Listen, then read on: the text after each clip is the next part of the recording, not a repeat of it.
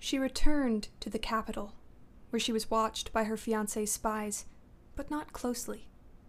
She was the Shadow Princess, dull and quiet. She waited with every appearance of passivity as a funeral was arranged for her father and a wedding for herself. Then, at the wedding feast, while the lords and ladies of her court looked on, Attolia poisoned her bridegroom. Here comes the bride with cyanide. Coincidentally, Cyanide Bride is also the name of an emo band I was in 2006.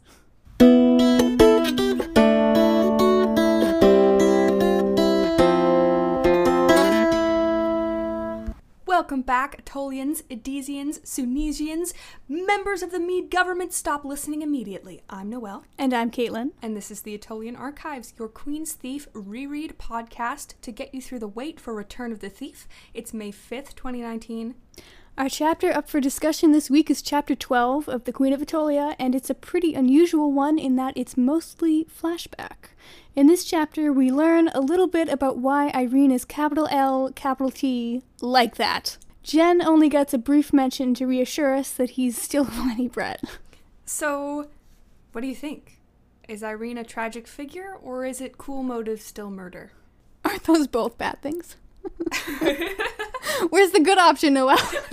There are no good options with Attolia Irene. It's either very sad or evil. That's what you have.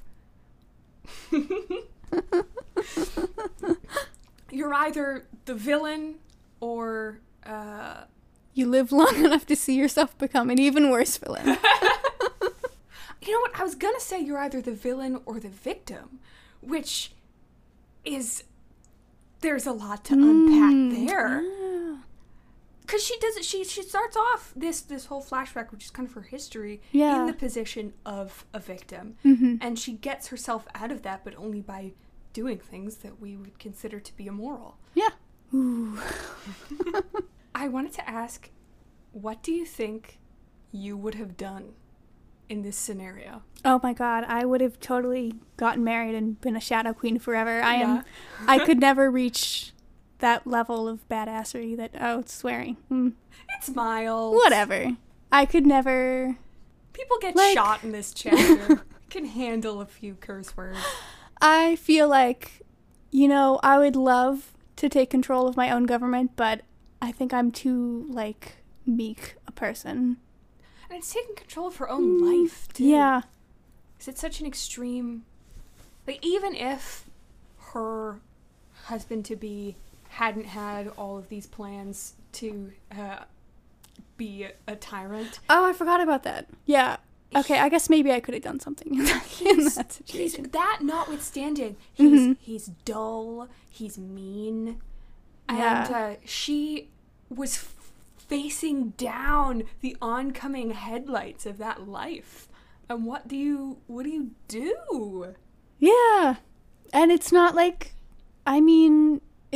there were too many quieter options available. Yeah.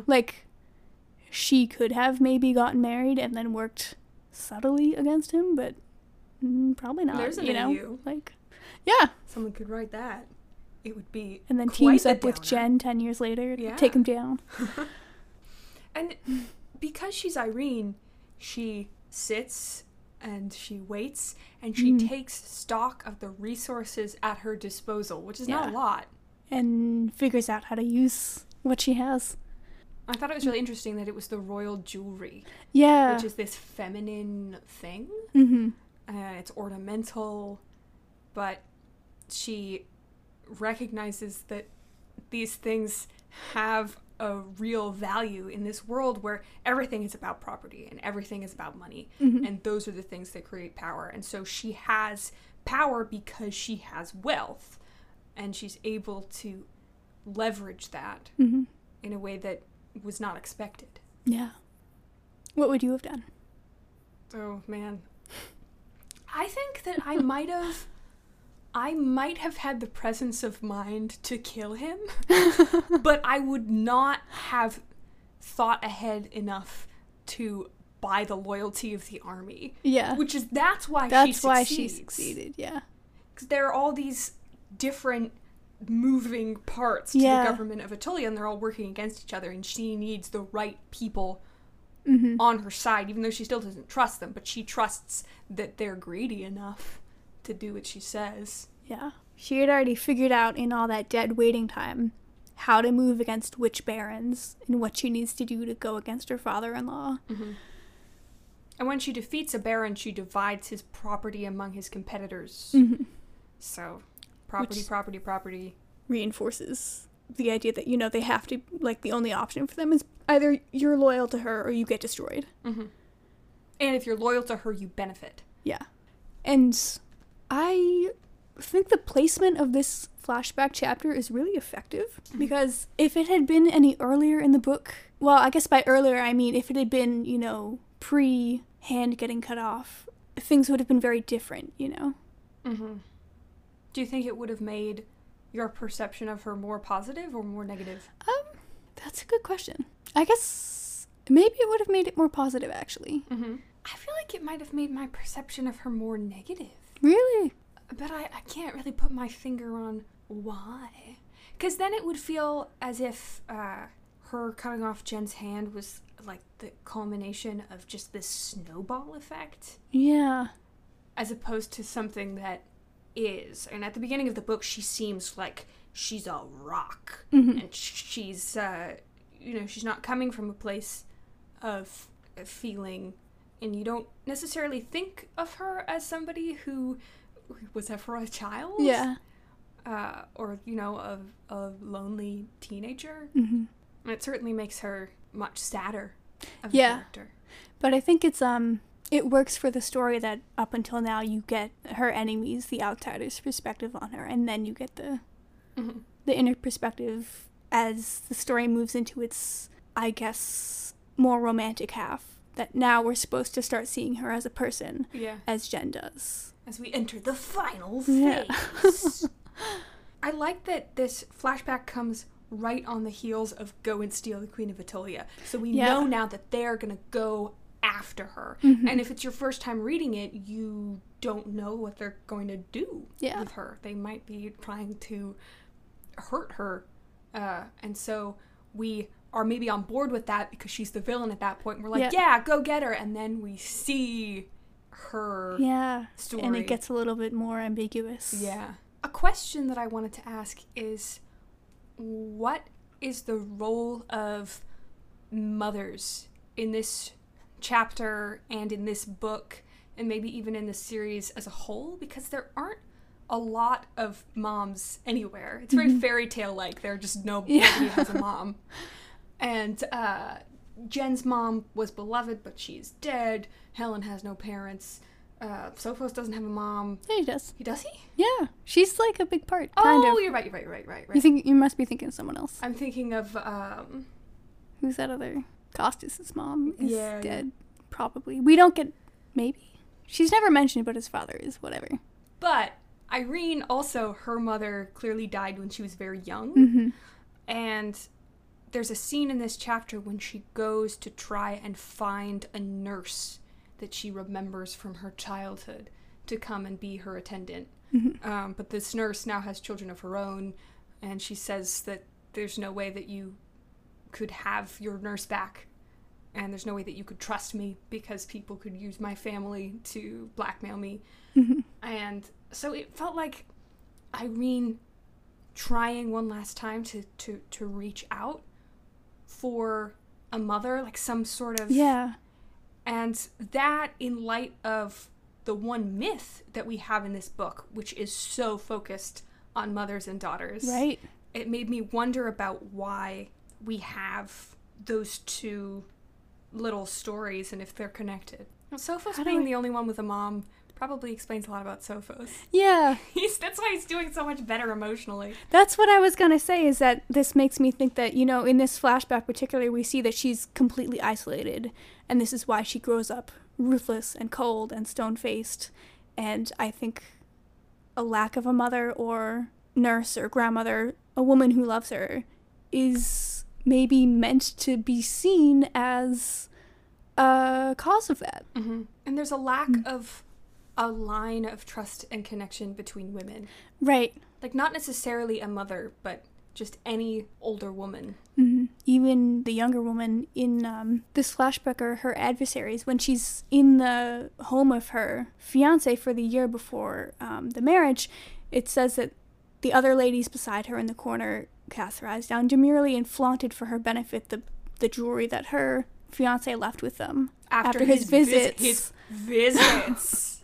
Yeah. Which we were talking last time, I think, about extramarital sex. Right. And whether people are having it, and these people are I definitely guess. having it. Yeah. So. And also, her father had concubines. So which not is an even interesting word choice. Yeah, it's not one mistress. Right. And also, concubine, that word implies, like, slave woman. Mm-hmm. Isn't that what it means? Instead of just There is a mention specifically of... Hold on, let me flip through the book. Oh, I'm way too far ahead. Aha! The barons had looked Atolia over, she remembered, the way she had seen men looking at slave girls. That's page 203 of the new edition.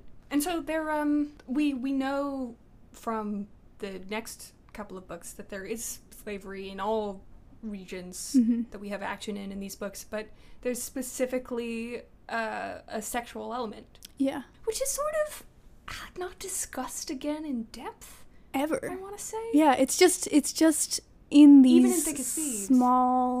It's just in these small passages where you have to infer it.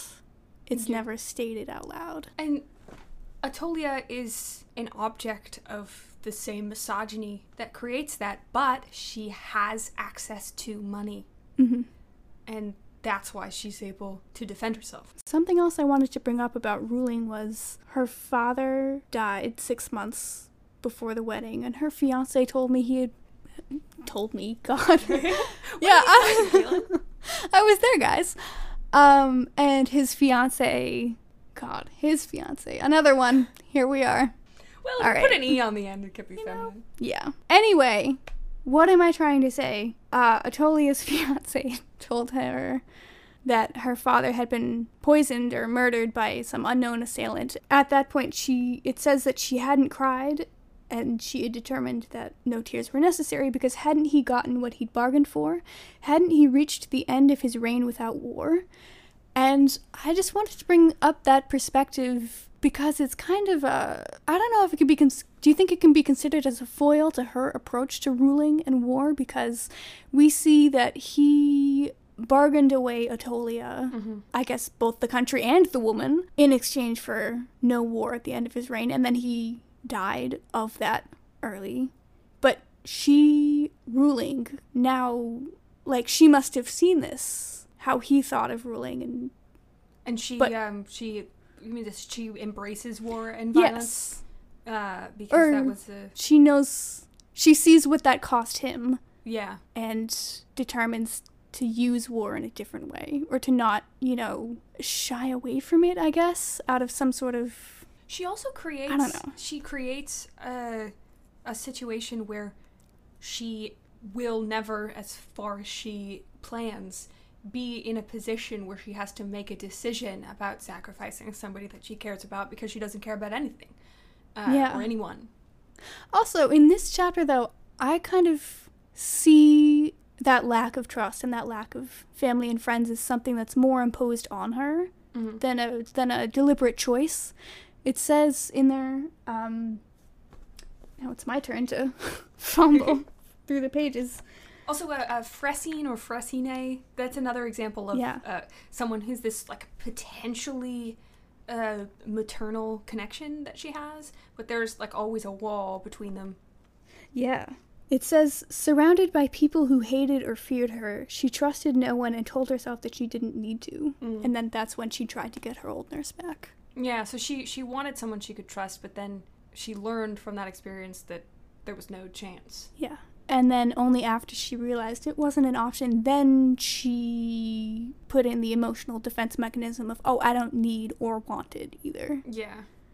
Which is why, Eugenides is so foreign to her, because he's so driven by this deeply emotional loyalty. Yeah. And she sees what he does because of it, but she doesn't understand it. Yeah. She banks on people being driven by greed, and he, even though he is a thief, is never driven by the greed for material wealth. He doesn't want things. I mean, he steals stuff and then he dedicates them to his god, and he steals the stone and then he gives it to Helen, who throws it in the volcano. But he never steals something just to steal it. He always has some sort of secondary actual.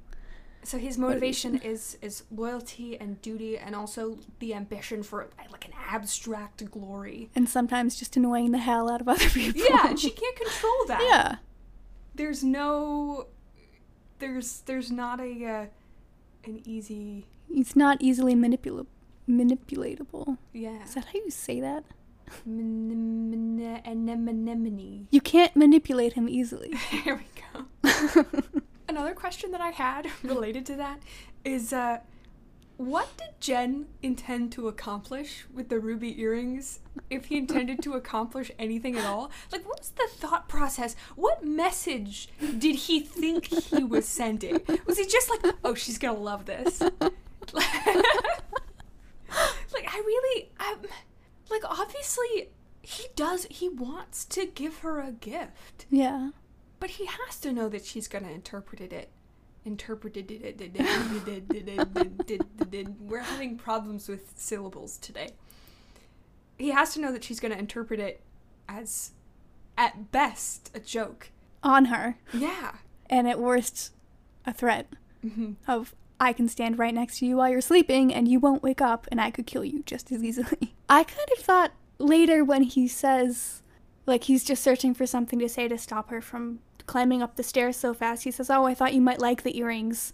His mention of it right there made me think at the time, like, oh, he really is just naive enough to have it just be a gift, that he's not thinking about the implications. But that doesn't make any sense. I think you're right that he has to have known, you know. I think maybe it's another example of him inviting danger. Yeah, he just likes risks. He likes risks, and he specifically, like, he wants to do something that will make her react to him. Yeah. He wants her to pay attention to him. It's like a... Even if she doesn't... Like he is a teenage boy. Yeah. He wants her to look at him in the cafeteria. What's that Love Me, Hate Me song? Is that Panic at the Disco? What is that? You know? That as long as you're thinking about me. Yeah. I don't care which one it is. Well, the opposite of love isn't hate, it's indifference. Yeah. That's what they say. That's a very Eugenides attitude. Yeah.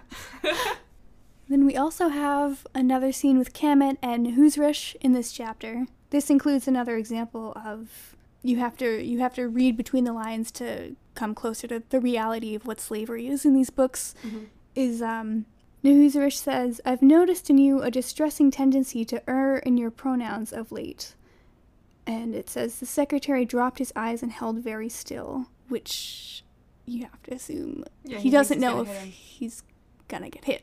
And then dared a self-effacing smile, and I had to Google that, but self-effacing is apparently not claiming attention for oneself, retiring and modest. And it's literally erasing yourself, yeah, pretty much. And Nahusharesh, he's able to laugh this off because he assumes that Kamet is doing this because he's love-struck by Atolia, and he thinks he's so beautiful. And Kamet agrees with this, and it's like, oh yeah, of course, that's what it is. Yeah. And it says, the secretary shrugged, too wise to say that he sympathized with the barbarian queen as her choices grew fewer and her freedom slipped away. And so Kamet, even though he tells himself that he doesn't want freedom, he doesn't need freedom, he sympathizes with people he sees who are having their freedom taken away. Yeah. And so he feels for her what he's not able to feel for himself. Yeah. Just like how Atolia was saying, like, oh, I don't need friends or trusted people as a defense mechanism because she can't have those. I think Kamet's doing the same thing. Like, he's already tried to escape and it failed, and now he says, I don't need freedom. I love my life how it is. Yeah. It's, in this world, it's very brave to admit that you want something. Yeah. Which maybe is the bravest thing about Jen. at the end of the day, is that he knows what he wants, and he's willing to admit that and be vulnerable in that, and also sacrifice things to get it. That's chapter 12. Next week, it's go time! Send us your comments, questions, thoughts. Chime in at attolianarchives.tumblr.com. Be blessed in your endeavors. Thank you for listening. This has been an amateur embroidery production. Subscribe on iTunes, Stitcher, find us on Spotify, wherever you get your podcasts. For the record, I did Google Cyanide Bride to see if there was actually a band called that, and apparently there was at one point because I found a link to a Facebook page, but it's been deleted. So, R.I.P. the band Cyanide Bride.